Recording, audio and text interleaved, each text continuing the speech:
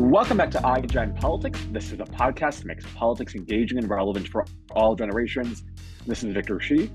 And I'm Jill Wine-Banks, and today's hashtag Jill's Pin is a brooch of the White House. And that's because both of our guests, who we are very excited about featuring today and together for their first in-depth conversation, both worked in the White House when the events that they became pivotal to happened. So that's why I'm wearing a White House pin. All it takes is one voice, one person with enough courage to speak the truth to change the entire course of history. Get ready, because today on iGen Politics has two people who quite literally stood by themselves and spoke out with the entire world watching their every move and changed the outcome of historic events. Our two guests of them, our first is Cassidy Hutchinson. You certainly remember her as one of the stars during the January 6th committee hearings. She shared with the world compelling details about what Trump and his team were doing on January 6th, before January 6th, and it was definitely world-changing. It was the work that they were doing to change the outcome of the 2020 election. Cassidy, at that time, was serving as the chief of staff to the chief of staff, Mark Meadows, during the Trump administration's last days. And she is now out with a wonderful tell-all book titled Enough. And our second guest today is the person who inspired Cassidy Hutchinson to come forward with her story in front of the entire world at such a young age. And he is Alexander Butterfield. For those old enough to remember Alex, who was a star witness during the Watergate hearings, and like Cassidy, served as the assistant to the chief of staff during the Nixon administration. Jill has known him since that time and can add details of the drama of his revelation of the White House taping system. And it was dramatic. And it's one of those things that, like 9/11, if you were alive then, you remember exactly where you were when you found out that there were tapes. And even Comey reminded us by saying, "Oh, Lordy, I hope there are tapes." Anyway, this episode will be inspiring, I believe, for everyone who has a heart and any ethics. And hopefully it will get you to think about the people who use their voices to speak out and how far we've come and the dangers that still lie ahead of us. With that, I am so excited to have both of you here, Cassidy and Alex. It is a real honor to have you on our show. And as I mentioned, it is the first time the two of you are together for an in-depth conversation. And each of you has spoken to the other privately, and we're going to talk a little bit about that as well. Thank you very much. Thank you guys for having us. I'm really excited to be here. Thank you. And thank you so much, both of you, for being here. I think the world knows the two of you as the people who spoke out when so many people wouldn't. But we want to start the episode by giving people a little insight into how both of you actually got started in this world of politics, because Cassidy, you were barely out of college when you started, and Alex, you were older, but in the world of politics today, you're still relatively young, or you were relatively young. So I'm wondering first, what got you both into politics and public service, and what leads to someone to serve in such a high capacity at such a young age? Alex, do you want to go first? I grew up, my father was a naval aviator, and I was a military guy in the Air Force, and had a great, I loved everything about what I did. I flew fighters, and that's really what I did as a young man. I was a fighter pilot in the Air Force, and I flew with the air demonstration team, a team of 4 airplanes called the Sky Blazers. Ooh. And we were the only air demonstration team in Europe at that time. I was in Europe. And I loved every minute of my career because we were flying fighters, and there's nothing more fun than that. And so how did you end up in the White House? How did you go from being an aviator to a White House aide to Richard Nixon? Well, I like to think that I was always and still am a fighter pilot. And gee, I forget how all of that happened. I really do. Uh, So, of course, you went on after. Something people don't know is by the time you testified, I think you were already the head of the FAA. So you kept your piloting experience relevant, didn't you? Yes, I did. I was the administrator of the FAA for a while, which was great fun, and I can't tell you how much I loved flying and also being on the Sky Blazer team. Those are days I'll never forget. The Sky Blazers, incidentally, was the only American air demonstration team in Europe. We were not here in the United States. But anyway, it was all great fun. And what about you, Cassidy? What I was about going to say, you? Alex also had the connection with H.R. Haldeman, right? Before, like when Nixon was elected, you knew H.R. Haldeman from college. Yeah, I was Haldeman's deputy there for, I guess, about 4 years at the White House.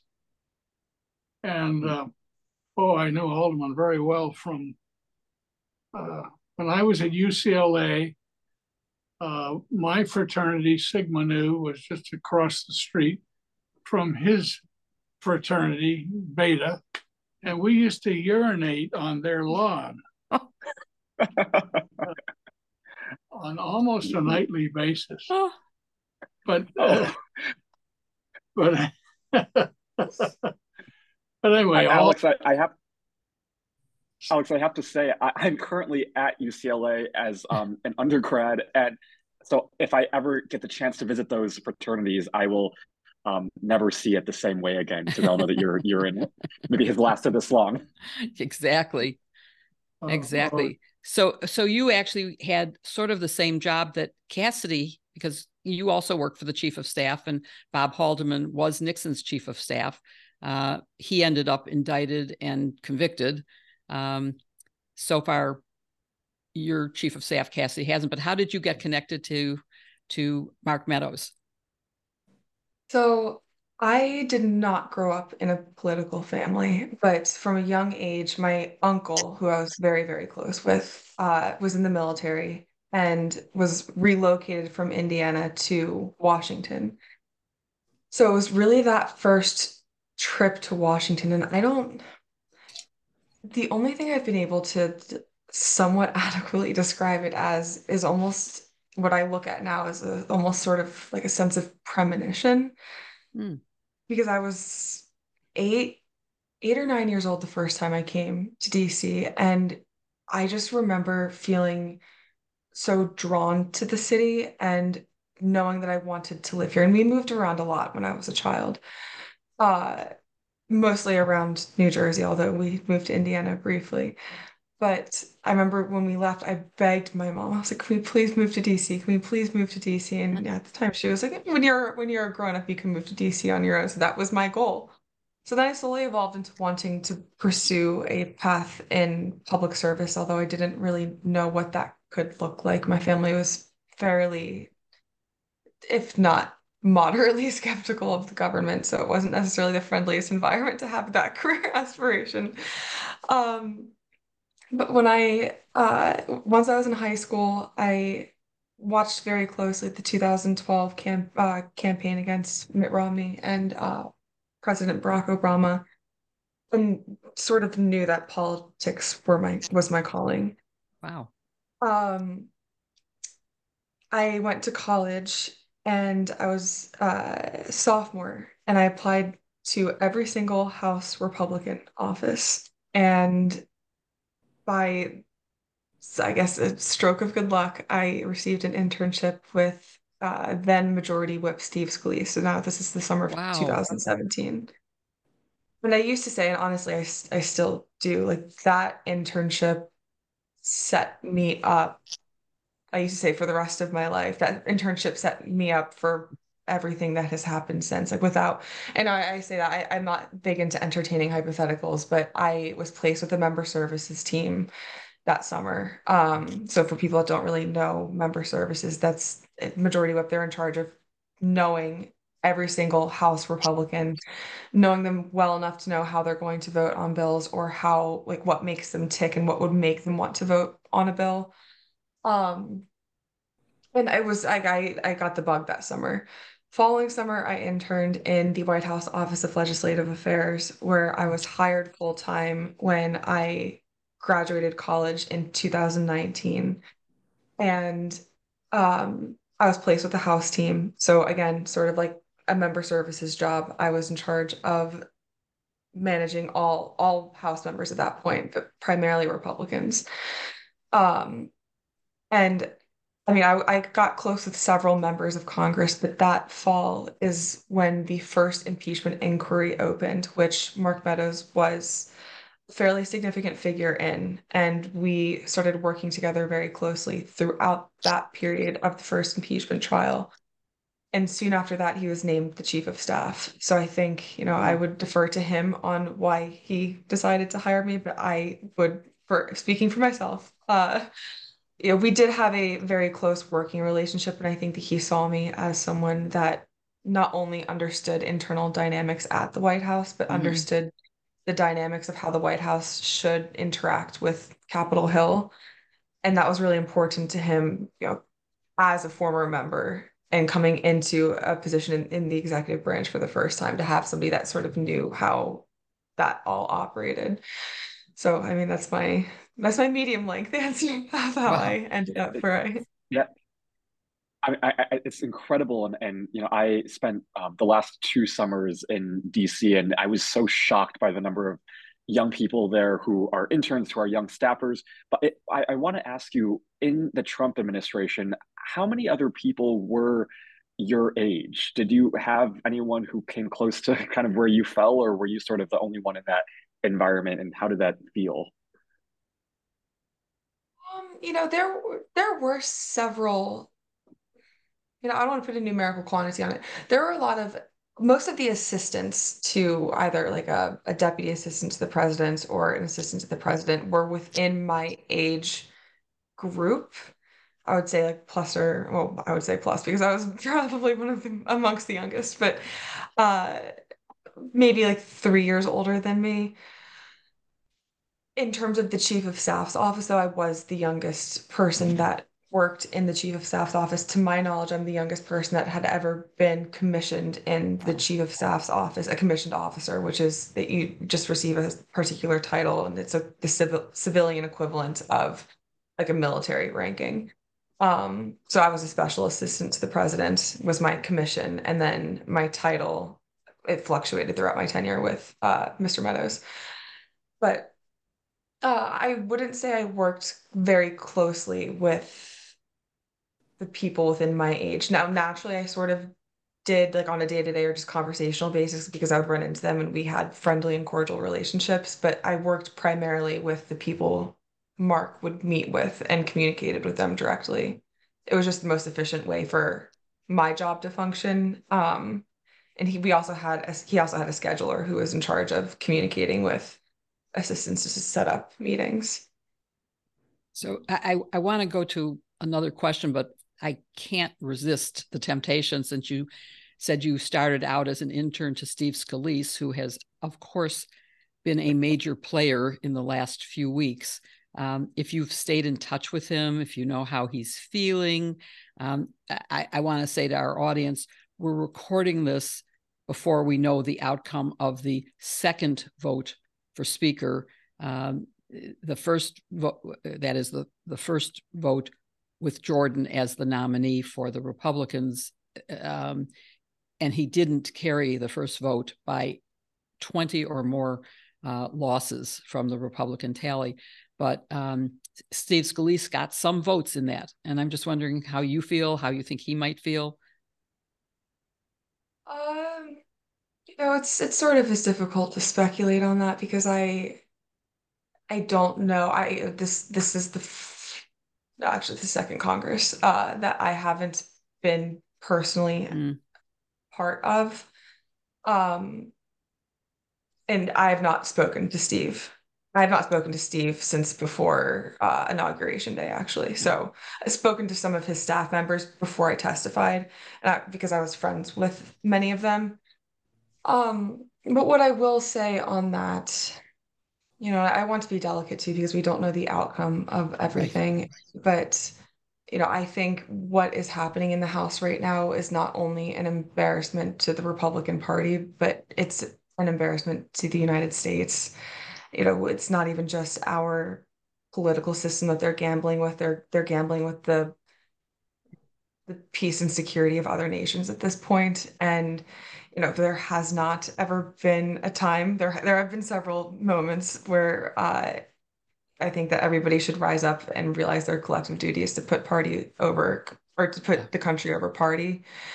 And this is just another one of those examples of the selfish intentions of, I would say, what I call the current Republican Party, or the Republican Party as it has evolved. It is not the Republican Party that I personally identify with.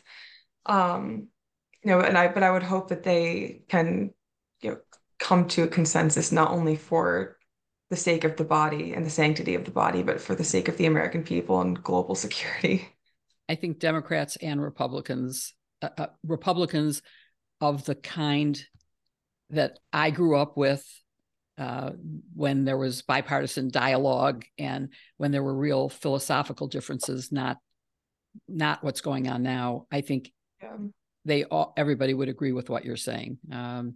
Well, and it's sort of sad that we're at that point. I had this conversation actually last week with Congressman Jamie Raskin.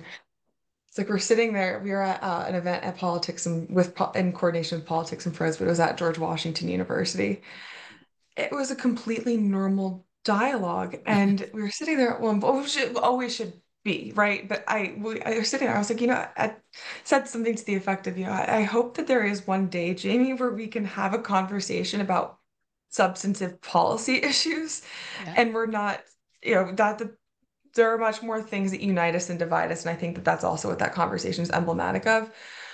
But there's just we are so far gone from there being any sort of semblance of normalcy and decency within the current Republican Party that, it's a shame. And yeah, I'll leave it at that for now. Well, you're right. Yeah, I was going to say before Jill asked the next question, right before we recorded, Jim Jordan was asked a question about whether or not he would ever work with Democrats to find some sort of bipartisan compromise with the speakership, and he said not one Republican is willing to work with Democrats to find a bipartisan compromise. So it's just sort of how far we've come. But go ahead, Jill. And I was just going to say that Alex and I, of course, come from the generation where there was bipartisanship, where Democrats and Republicans had dinner together, socialized together, talked about the viewpoints of each and how they could come to a compromise that would serve the ends of both. And I long for a return to that. But both of you went through unbelievable things. You saw and reported things that are not normal in any administration from the past. And I'm just wondering what it was like for you being in that situation and how long it took you to realize that something was really potentially illegal and dangerous for democracy. And I would like to ask Alex and you both to answer about how you first came to realize that you were working in an administration where there were crimes going on and that there were things that you both felt compelled to report. So Alex, you want to go first, or Cassidy, do you want to go first? Would you like to go, Alex, or do you want me to? Go ahead, Cassidy, and then Alex, you'll follow Cassidy. Are you ready, Alex? You want to start? After you, Cassidy. Okay. I talk about this a lot in the book, and I don't want, there's a very long answer, and that's what's in the book, but there's the shorter slash mid-length answer. And this is also something I struggle with to explain, because unless you really know or have studied the mentality of not only the Trump administration, but the Trump movement and also far right-wing media, it's sort of difficult to just wrap into one simple response.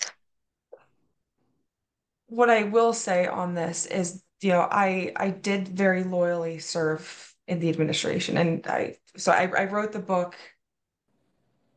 as I was experiencing things in real time intentionally, because I wanted people to sort of try to grasp a sense of what I was thinking at the time. And that continued through the moment I actually testified and afterwards.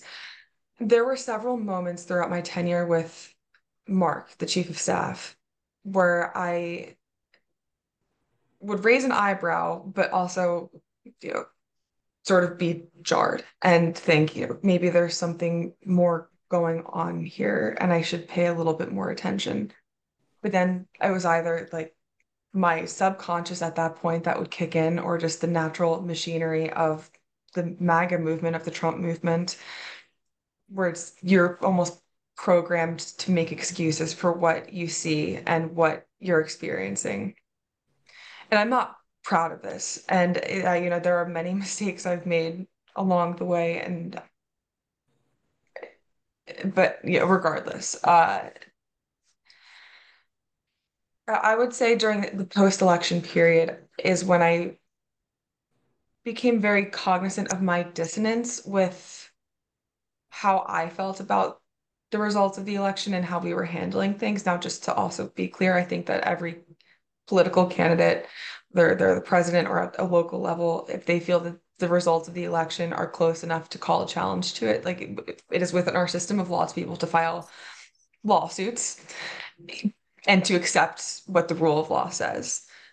When the administration began rejecting what the courts were saying is when I again started really disagreeing with it. But at that point too, I blamed the staff for giving the president information that he was taking to be true. I thought it was completely our fault.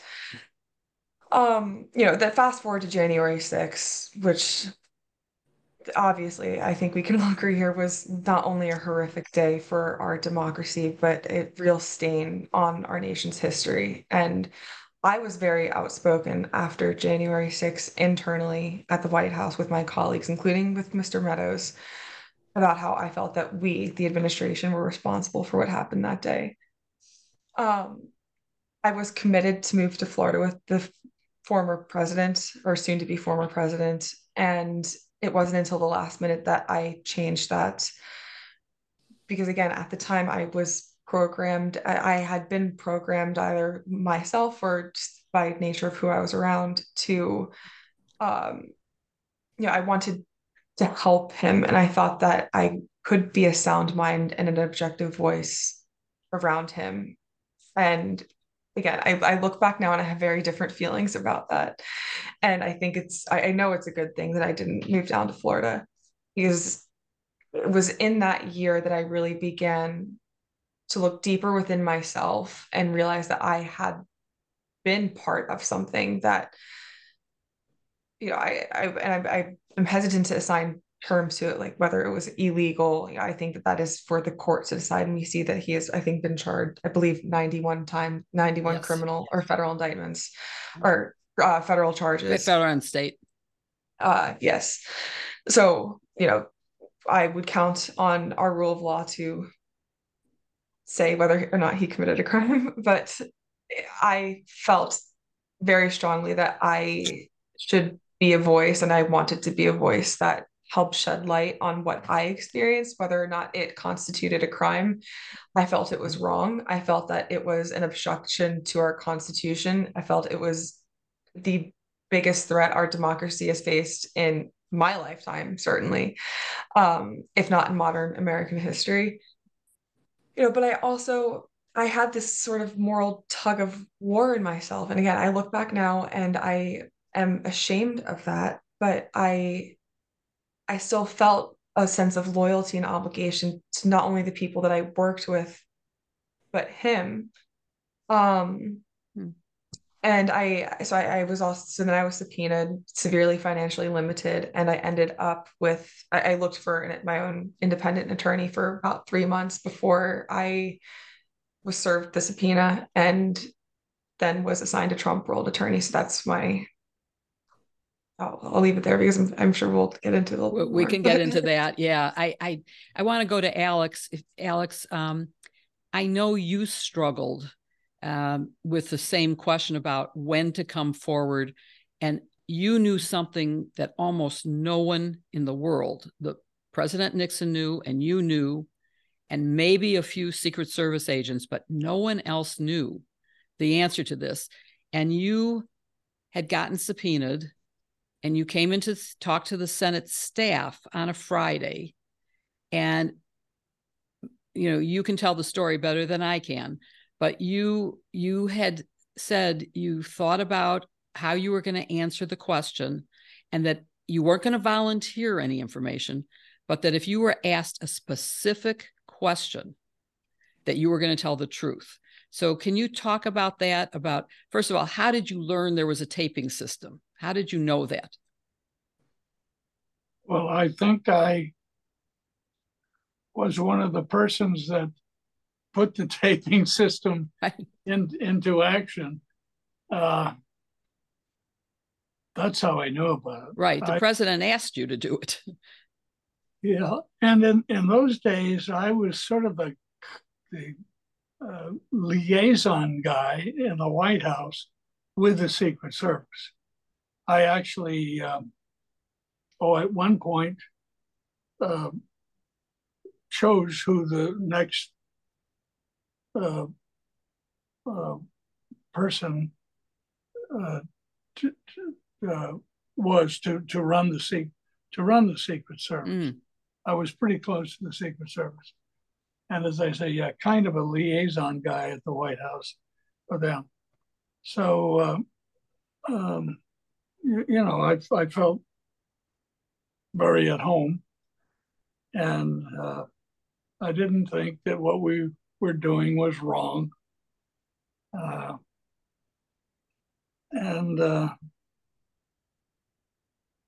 Well, ask me a question and I'll... Okay, so you were asked by the president to install a voice-activated system that he wouldn't have to turn on and off, but when he was in the Oval Office or in some of the other offices, like the one across the street, his little hideaway office, that it would automatically record for history his conversations. And you went in on a Friday. You were asked a very specific question about Mr. Butterfield. Do you know about any taping system? And it was the direct question that you hoped you wouldn't get. But when you did, you had already decided beforehand that you were going to answer honestly. And so you said, yes, I do. And that, of course, led to one, the most well-kept secret in the whole history of Washington, as far as I can tell, because no one found out about it until Monday, when you were publicly testifying before the Senate committee headed by Senator Ervin. And you were asked the same question. And maybe we can, Victor, get a tape of that question and add it to our show notes, because there's a long pause where you're like, oh God, I wish I didn't have to say this. At least that's how I'm interpreting it. I don't know if that's how you really felt. And then you said, yes.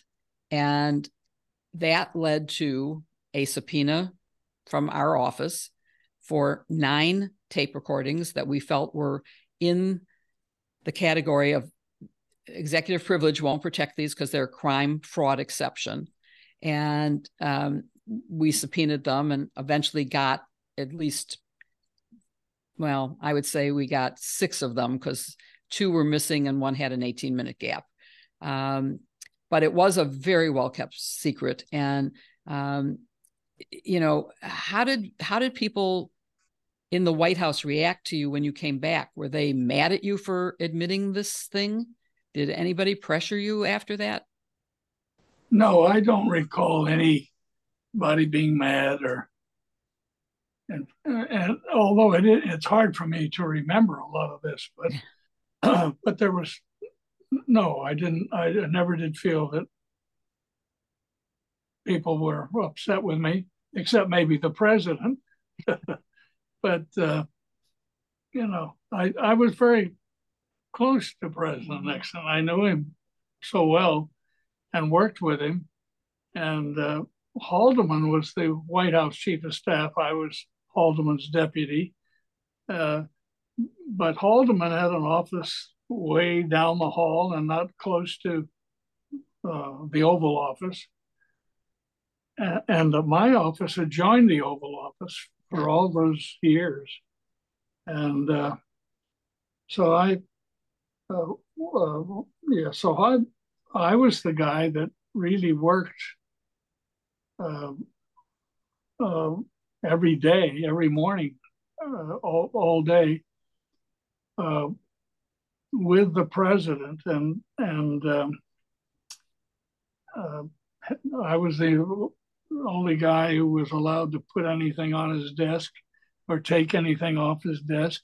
Haldeman, who was my boss, had an office quite a ways away from the Oval Office. And although he was the grand mogul and I was his deputy, I was the guy that dealt with the president all the morning when the people are going in and out of the Oval Office. I sort of felt that I ran the Oval Office. The Oval Office was my beat. And that's where I was, right? My office had joined the Oval. And so that's where I was for the whole time that Haldeman was White House chief of staff. And I was the deputy, his deputy. I mean, the story is so powerful and coming out to tell the world the entire truth. And Alex, I'm sure you know this, but you know, Cassidy often cites you and kind of your coming forward as the reason why she came forward. And I'm wondering, Cassidy, can you talk a little bit more about that and how important it was to look back in history and see people like Alex who used their voice when so many people at the time didn't? Yeah, I mean, that was a really profound moment for me, which I've gotten a little bit of heat for because I probably should have known who Mr. Butterfield was ahead of my frantic Google search one evening. So I had testified twice behind closed doors to the committee with my Trump counsel, really working to balance the interests of what I had wanted to personally accomplish, but didn't feel empowered to. It's probably the best way of putting it. Less diplomatic way of saying, you know, I gave less than complete answers to direct questions in a lot of instances and didn't share my full account of my recollection of events when I was asked about it. In early April of 2022, after I testified twice, there were several pages of both of my transcripts published because they had filed a motion, a summary judgment against Mr. Meadows for not complying with the subpoena.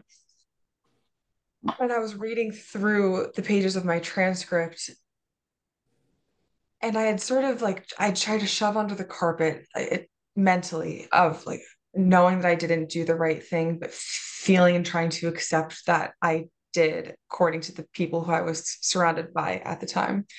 But I just had this, I call it sort of a mental breakdown, but it's also a very, hopefully the most severe moral crossroads I ever come to in my life, because I, on one hand, knew who I wanted to be, knew I wasn't honoring who that person was. But on the other hand, I saw and I knew who I had become and was continuing to become. And I knew that I had emotionally and mentally to try to correct course. One, for the nation's history, but two, also for my own conscience. I reached out to a member of Congress who did not serve on the January 6th committee, who told me to go look in the mirror. And I was on the phone with this member, and he asked me if I could live with myself for the rest of my life, knowing like what I had said and how I felt about the situation. So that's when I what I term personally as started back channeling with the committee, but I only got the courage to do that after reading The Last of the President's Men that Alex worked on with Mr. Woodward.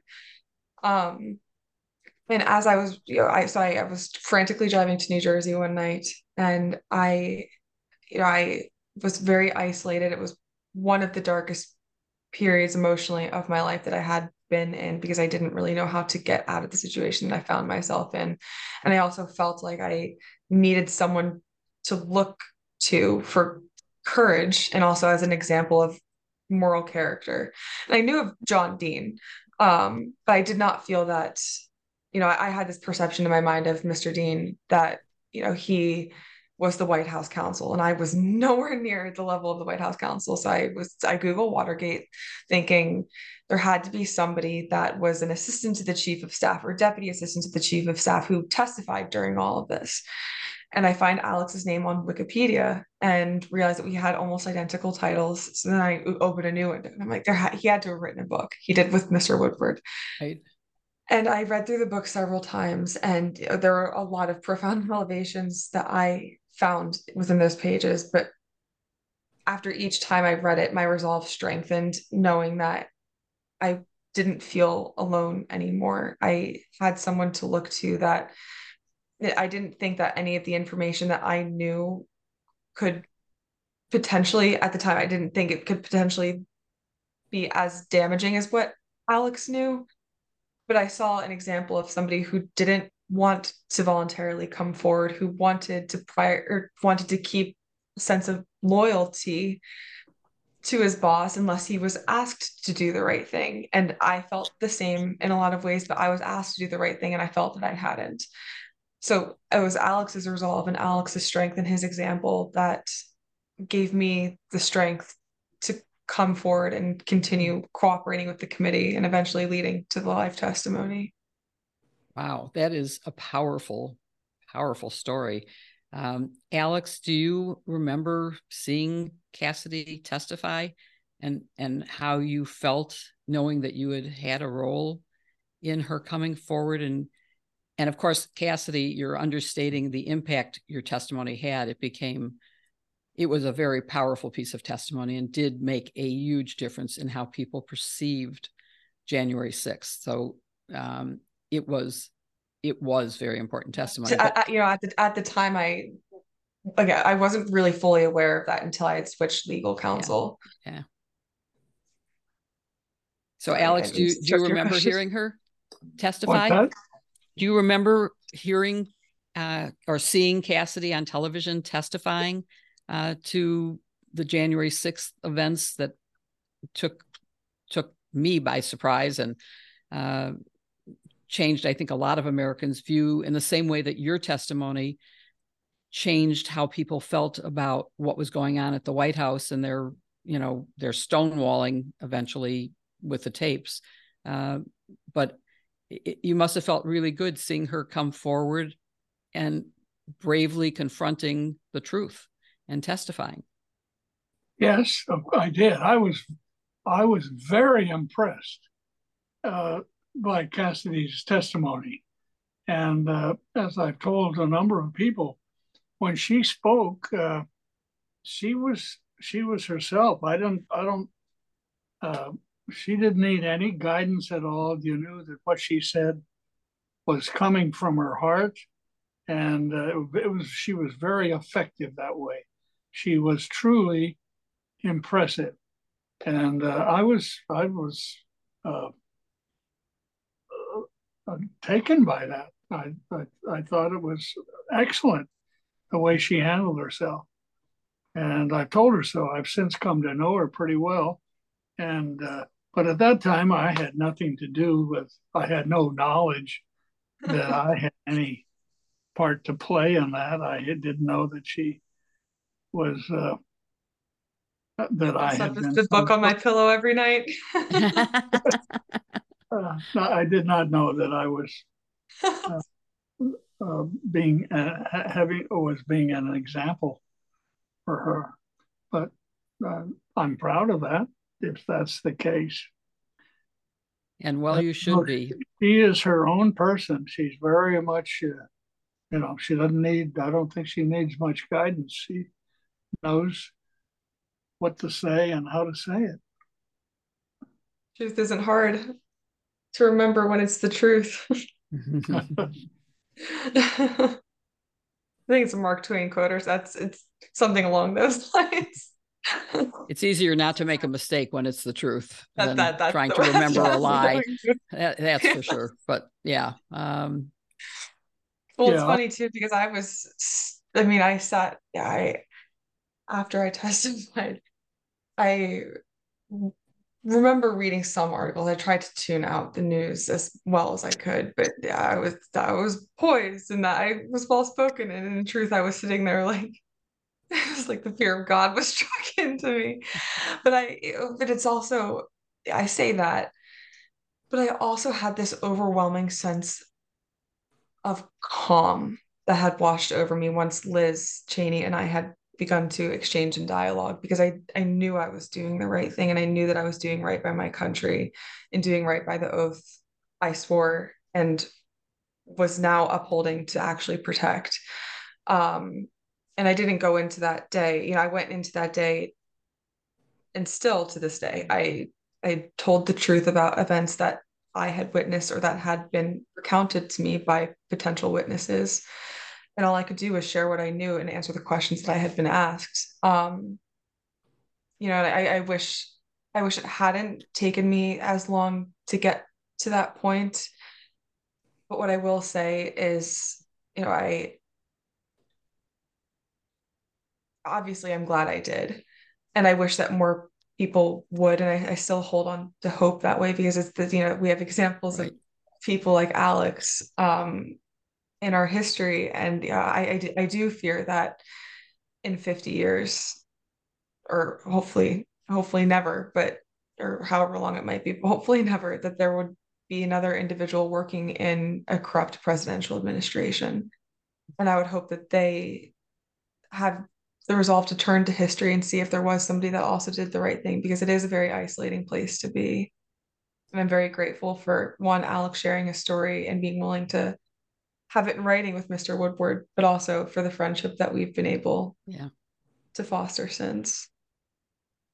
Yeah, sure. Oh yeah, go ahead, Joe. Go ahead, Victor.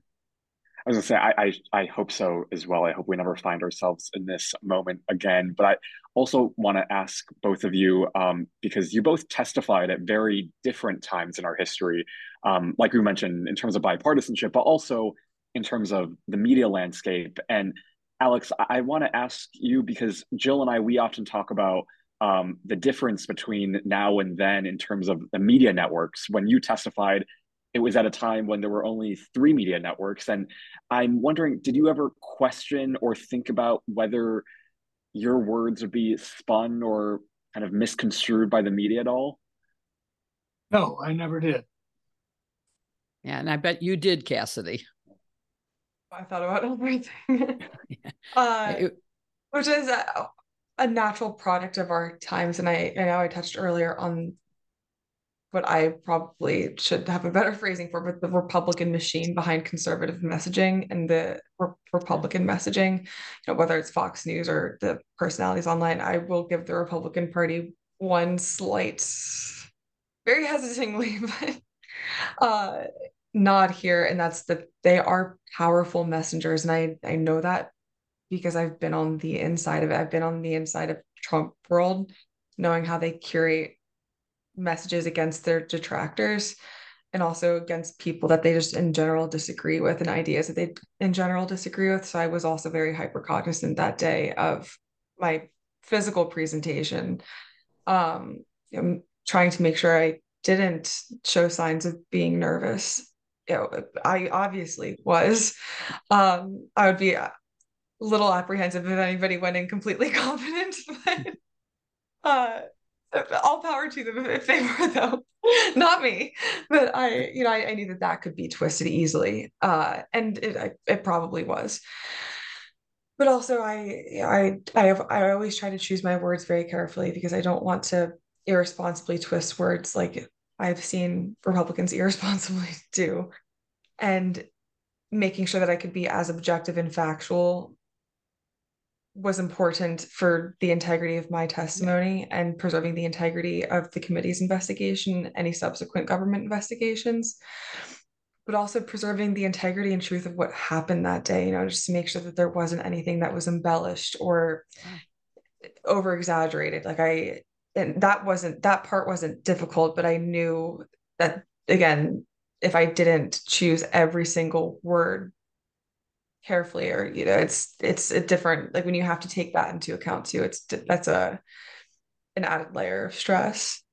It is, and it's such a different time when you have social media that and right-wing media that will deliberately convey disinformation, misinformation, twist what's said. And that simply wasn't the case. We had an agreed upon set of facts during the Watergate era, and we debated policy implications of those facts, but we didn't debate the existence of facts.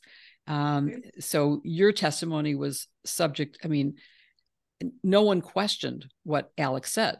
It was, he said it, it's true. Whereas with you, it was sort of an attack on you that people did. And, I sometimes wonder if Fox News had existed when Nixon was president, would he have survived? And I think the answer is he would have. Although, on the other hand, he knew shame and he cared about governing. And so he might have resigned anyway, but it would have been a very different thing than we have now. And I think you're saying that your approach to testifying was somewhat shaped by knowing in advance that there was this alternative fact universe. Is that true? Did it affect you? It affected me. I wouldn't say it was shaped by it because I don't want to give the impression that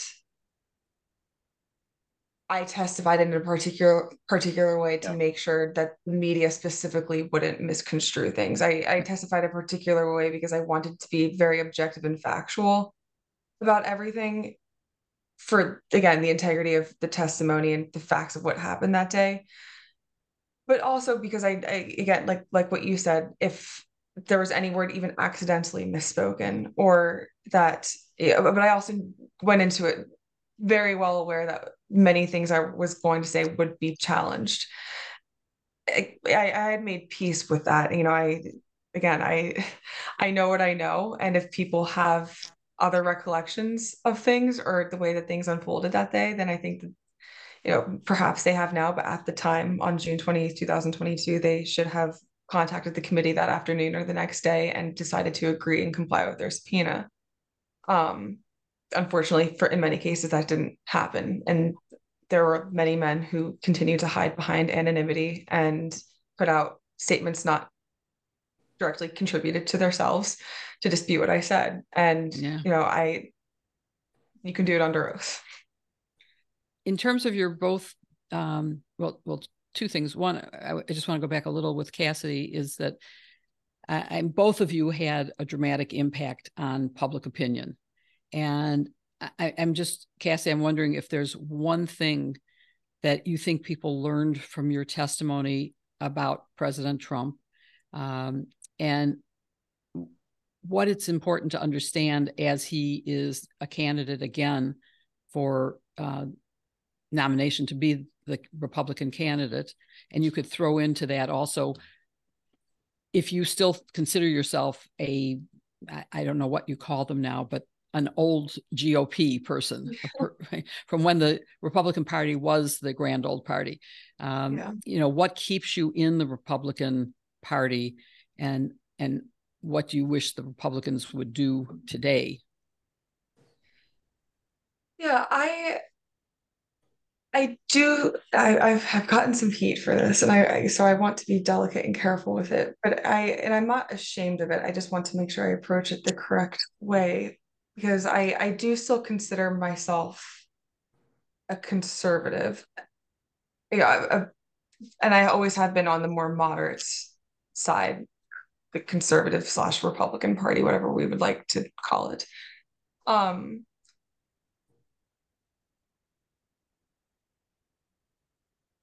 it's difficult because I do believe in many of the core principles of the party. And I think that there's a big disconnect in the public perception of what those core principles are, because they have been so publicly misconstrued at this point. And again, this is all my opinion. But what I also will add to that is, if Trump, I think that every American in this next year has an obligation as an American to make sure that Trump is not the nominee on the Republican ticket next year, which unfortunately looks likely, but it doesn't mean that it doesn't mean that it has to happen. So, I view the platform that I have now, as somebody that was on the inside, that was not a never Trumper, and that was very much part of that movement and his administration until I wasn't. But he's also somebody that never would have called me a rhino. He knows at a point I was very loyal to him. And I say this all with the hindsight that I have now. And we've slowly seen more voices come out speaking to the dangers of Donald Trump. But I think with the platform I have now, being able to communicate with people in a responsible way so they listen. I didn't testify. I testified to tell the truth and to make sure Americans knew the facts of what happened that day, whether they wanted to believe them or not. I didn't testify that day hoping or expecting everyone to believe me. What I hope that I can do with the platform I have right now, is encourage more people to listen. And I know that sort of sounds a little hokey, but I think when you go into a conversation with people who might be on, there are people in both camps that we're never going to get. There's people on the very, very far left who are never going to like me, no matter what I say or do, and that's okay. There are people on the far right who are going to always think I'm the greatest villain to Donald John Trump, and that's also okay. That's their opinion. I'm never going to change their mind. But there is a big population of people, if they aren't already have somewhat favorable views of what I did and telling the truth, who are what I would call the swing voter or the undecided going into next year. And they might think, Trump might be better than Biden if people vote with their pocketbooks or whatnot, whatever their reasons might be. To be able to generate a responsible conversation where I can speak with them, and so they listen. They don't have to decide to believe me, and I'm not trying to convince anyone to believe me, but I think if we listen and let other people be heard, it encourages more people to see a different side of that political issue. And that was something that I spent the year after the administration sort of struggling with, because I reference my friend Alyssa Farah Griffin fairly often, but she came out immediately after January 6th and denounced what he did, what Mr. Trump did, and the administration's complicity. And I saw her get completely mutilated by the right and by the left. And it did not seem like a friendly environment for her to be in at all, but she persisted and she kept going. And I think about her, and I think about Liz Cheney and Adam Kinzinger and the members of Congress, Republican members of Congress that gave up their seat for telling the truth. And it's the force that we're fighting against, but it's not an impossible task. I hope you're right, because the opposite of that is fascism, dictatorship, and total disinformation. So I do hope that people will hear the story that you told, hear the story that Alex told. And I'm just wondering, what gives you both the strength and hope for the future? Do you have hope that we can, first of all, can the Republican Party be salvaged? Can there be a Republican Party that represents the majority of people who I think probably identify as Republican, as opposed to the extreme right wing that is currently taking control of the party? I think there's hope for it to be salvaged. I think it's going to take a lot of effort and a lot of commitment from people to do the right thing. And this to me too, it's the problem. Donald Trump is not the only issue. If Donald Trump was to fall off the face of the earth tomorrow, this all wouldn't go away. We have, and as we discussed earlier, where the House of Representatives is in chaos right now. Not because of Donald Trump, but because of this mentality that has been created by this movement. I have not given up hope that there can't be a restoration to some normalcy. But if he is the nominee on the ticket next year, I haven't decided what I will do politically, but I don't know if I'm not confident I could continue to call myself or identify with the Republican Party, because for me that really is, and maybe it should have been in 2016, should have been the breaking point for me, but it wasn't. And maybe it should have been after I testified, but it wasn't, because I do still think that we need to have two strong parties that can debate policy and issues that actually matter, and that matter to Americans and matter to the prosperity of this country.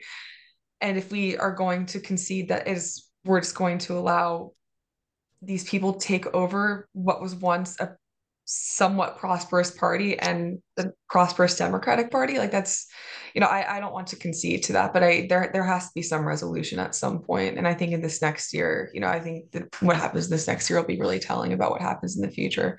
But what I want to continue to do is to pass the mirror test, and by doing that, like, I want to make sure I do everything that I can, and also so I can explain to my children and my grandchildren one day that this is how history unfolded in my lifetime, and there were people who stood for the right things and stood for our rule of law. So, Alex, I have one question for you, because one of the things we love to do on this podcast is talk about advice for younger people. And I'm wondering, what advice might you give to someone like Cassidy, any young person out there who look to people like you in history and wonder how they too can find and use their voice? Well, first of all, if a young person is asked to testify, they should understand that what is wanted from them is their genuine feeling of something. That's why they're being asked the question. What do they, at their age and with their experience, have to say to the American public? And not hesitate to just speak up.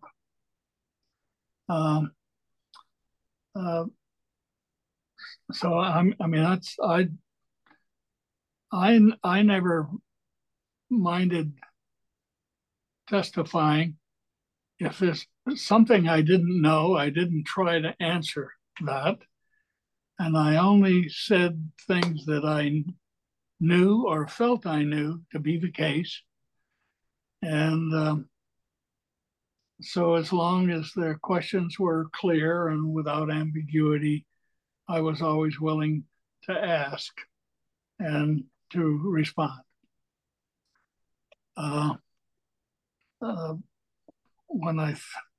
When I think back of, well, I think of Sam Erwin, who was the chairman, I guess, of the Watergate Committee, I forget. And he'd say, meeting come to order. and the meeting would come to order. And in my case, he then said, Mr. Butterfield, are you aware of listening devices in the Oval Office of the President? And of course, that was a deep, dark secret. And I was aware of it. And so there was a long pause because he said, are you aware? And at that moment, I was not at all aware of anything in the Oval Office. So I said, after the long pause, I was aware of listening devices. Yes, sir. And we went on from there. But I don't think there's anything wrong with testifying. If you have something to say it.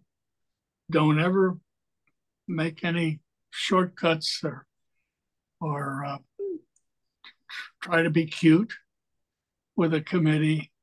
You just tell what you know, and you can say it loud and clear. And rest assured that you have done the right thing. Alex, that is such an interesting insight that you just gave, because as many times as I've watched your testimony and seen that long pause, I always thought it was you taking a deep breath and saying, well, I said I was going to tell the truth if I was asked a direct question, and darn it, I just was. I'm going to have to tell the truth. But it's so interesting that you were talking about the word are versus were you. And that's just very interesting insight to me. I love that. And I want to go on because we got a lot of questions when we announced that we were having the two of you as guests. So our social media feeds sent us a bunch of questions. We're almost out of time, so we're going to have to limit it to one or two of them. And one is specifically for you, Cassidy, which is, what's next for you? And I want to point out that we will have a link to your book in our show notes, that everyone should get the book and read Some it. issues are thanks you for that. I'm sure they do. I'm sure they do. But I seriously, what is next? Are you going to write another book, or are you going to go back into politics? What are you going to do? I think I've said all I have to say in the literary sense right now. I see what I'm doing right now as, I think, tangential, if not directly related to politics. You know, I know I touched on this earlier. I am trying to still navigate and I didn't ever really want or think I would have a forward-facing platform, but I do now, and I have accepted that, and my goal is to always be responsible with that, and especially in this next year, I want to continue developing myself both as a professional and as somebody that hopefully people feel that they can trust enough to listen to. You know, they don't have to agree with everything I say, but I think having trusted voices that are objective is important. You know, and again, I know I said this earlier, but I do really feel that I know I feel a responsibility, and I think that every American should feel a responsibility to shed light not only what happened on January 6th, but the dangers of what could happen in a second Trump term. Because if it is a Biden Trump ticket in November of 2024, you know, I wouldn't, we can't discount the fact that he may win again, and that I don't think that that's a path that our country can go down again. So first, doing everything that I can to make sure that he is not on that ticket, and then making sure that if he is, doing everything I can to make sure that he is nowhere near the Oval Office. Wonderful. Our last question is for both of you, and it kind of draws upon some of the themes that we've been talking about during this episode about, you know, just how crazy of a world we live in, all the lies and misinformation, how far the Republican Party has come, and that there really doesn't seem to be any truth left. And given both of your service to our country and coming from a time where, you know, so much wrongdoing happened, how do we get our friends and family and people around us to open their eyes, but most importantly, how to open their hearts again. I don't know if Alex, do you want to start? Well, yes, I could start. Um, I think I think what's transpired here today is the kind of thing that I like to think that many Americans would have an interest in. Um, it sort of begins there, uh, that people should be interested in their government and in the fact that we have a democracy. We're so fortunate in in living uh, in a democratic country, and I think and I think that it takes also a bit of an interest in civil matters. Uh, Disinterest is not a good thing, but an interest and the participation in the democracy are great things. So, uh, I think the democracy is okay today, um, and I think most Americans understand that and are proud of that fact. Uh, I, I, to speak for myself, I loved uh, government. I loved uh, the fact that I loved to work for the government. I liked that. I loved it that I was an Air Force officer. I ate that up. And my dad was a naval aviator, graduated from the Naval Academy, and he was a career naval officer. We lived on naval air stations in most of my youth. And uh, I joined the Air Force and was very proud of my Air Force service. And I loved every minute of it. And I just happened to be cut out for government service. And and recommended it to many young people uh, when I was serving. And you were an exemplary model. So we're grateful to you for that. And thank you for that. And Cassidy, anything you want to add about what we can do to get, your peers from both sides of the aisle to open their hearts and minds? Yeah, briefly, I know I touched on a little bit of this earlier, but I think um yeah, it's for some people, I think it's easier said than done. But approaching conversations with an open mind and an open heart, you don't have to agree, whether it's a former Trump administration staffer, campaigner, uh, somebody that worked on Capitol Hill for a member that I would consider maybe part of the MAGA movement or that side of the Republican Party, or just an average American who supports Trump, but might not or is on the fence about doing that. I know I said this or touched on this earlier too, but it's not a productive environment to isolate those people, whether you are in complete disagreement with them politically and don't understand how they could ever even call themselves a Republican and how they're not on the far left. But if we want there to be change, if we want to restore a sense of normalcy, not even within the Republican Party, but within our nation and within our democracy and our institutions of government, we have to be willing to have the conversations that I think for some people, and at points myself, were difficult but it also, you have to think about that where that other person's coming from, and it's a difficult place and a position. If they're willing to maybe talk about that in a productive way, it's the last thing that they want is to feel chastised for feeling that way, So I think on both sides we need to promote an encouraging environment where people aren't afraid to come forward or to ask questions, because we're not, you don't shame people out of feeling a certain way. Shame just, it in my opinion, it just doesn't work.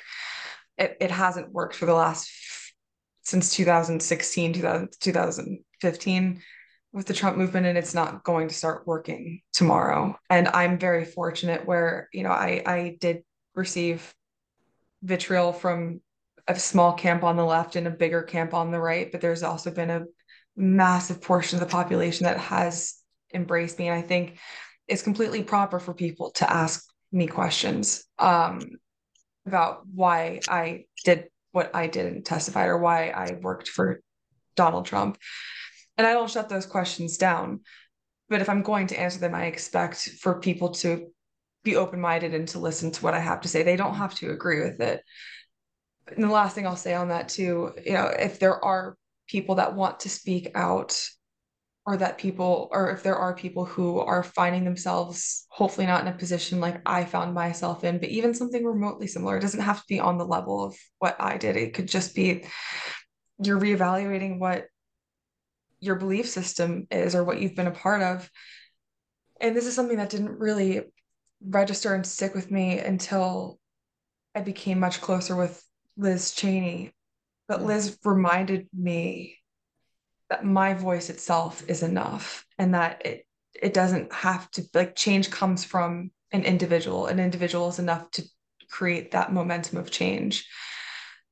And I think having that mindset is important too, because it doesn't have to be some mass movement. It starts from within. It's so funny you say that, Cassidy, because we mentioned that we recorded the introduction before we started, and the introduction says all it takes is one voice. And I think both of you embody that so well. And Jill and I thank you so much for joining us today. Thank you. And thank you so much for having us. This was very fantastic. Special. Thank you, Alex. Thank you, Cassidy. I certainly enjoyed it. I hope, and I'm sure that our audience learned a lot from this, and we look forward to continuing the conversation. Of course. And good luck to you in whatever you decide to do next. I'm sure you'll all be a part of it. I'm a good career advice giver. If you want to brainstorm about changing multiple careers, call me up. Thank you, Jill. Thank you, Alex. Thank you all so much. Thanks so much.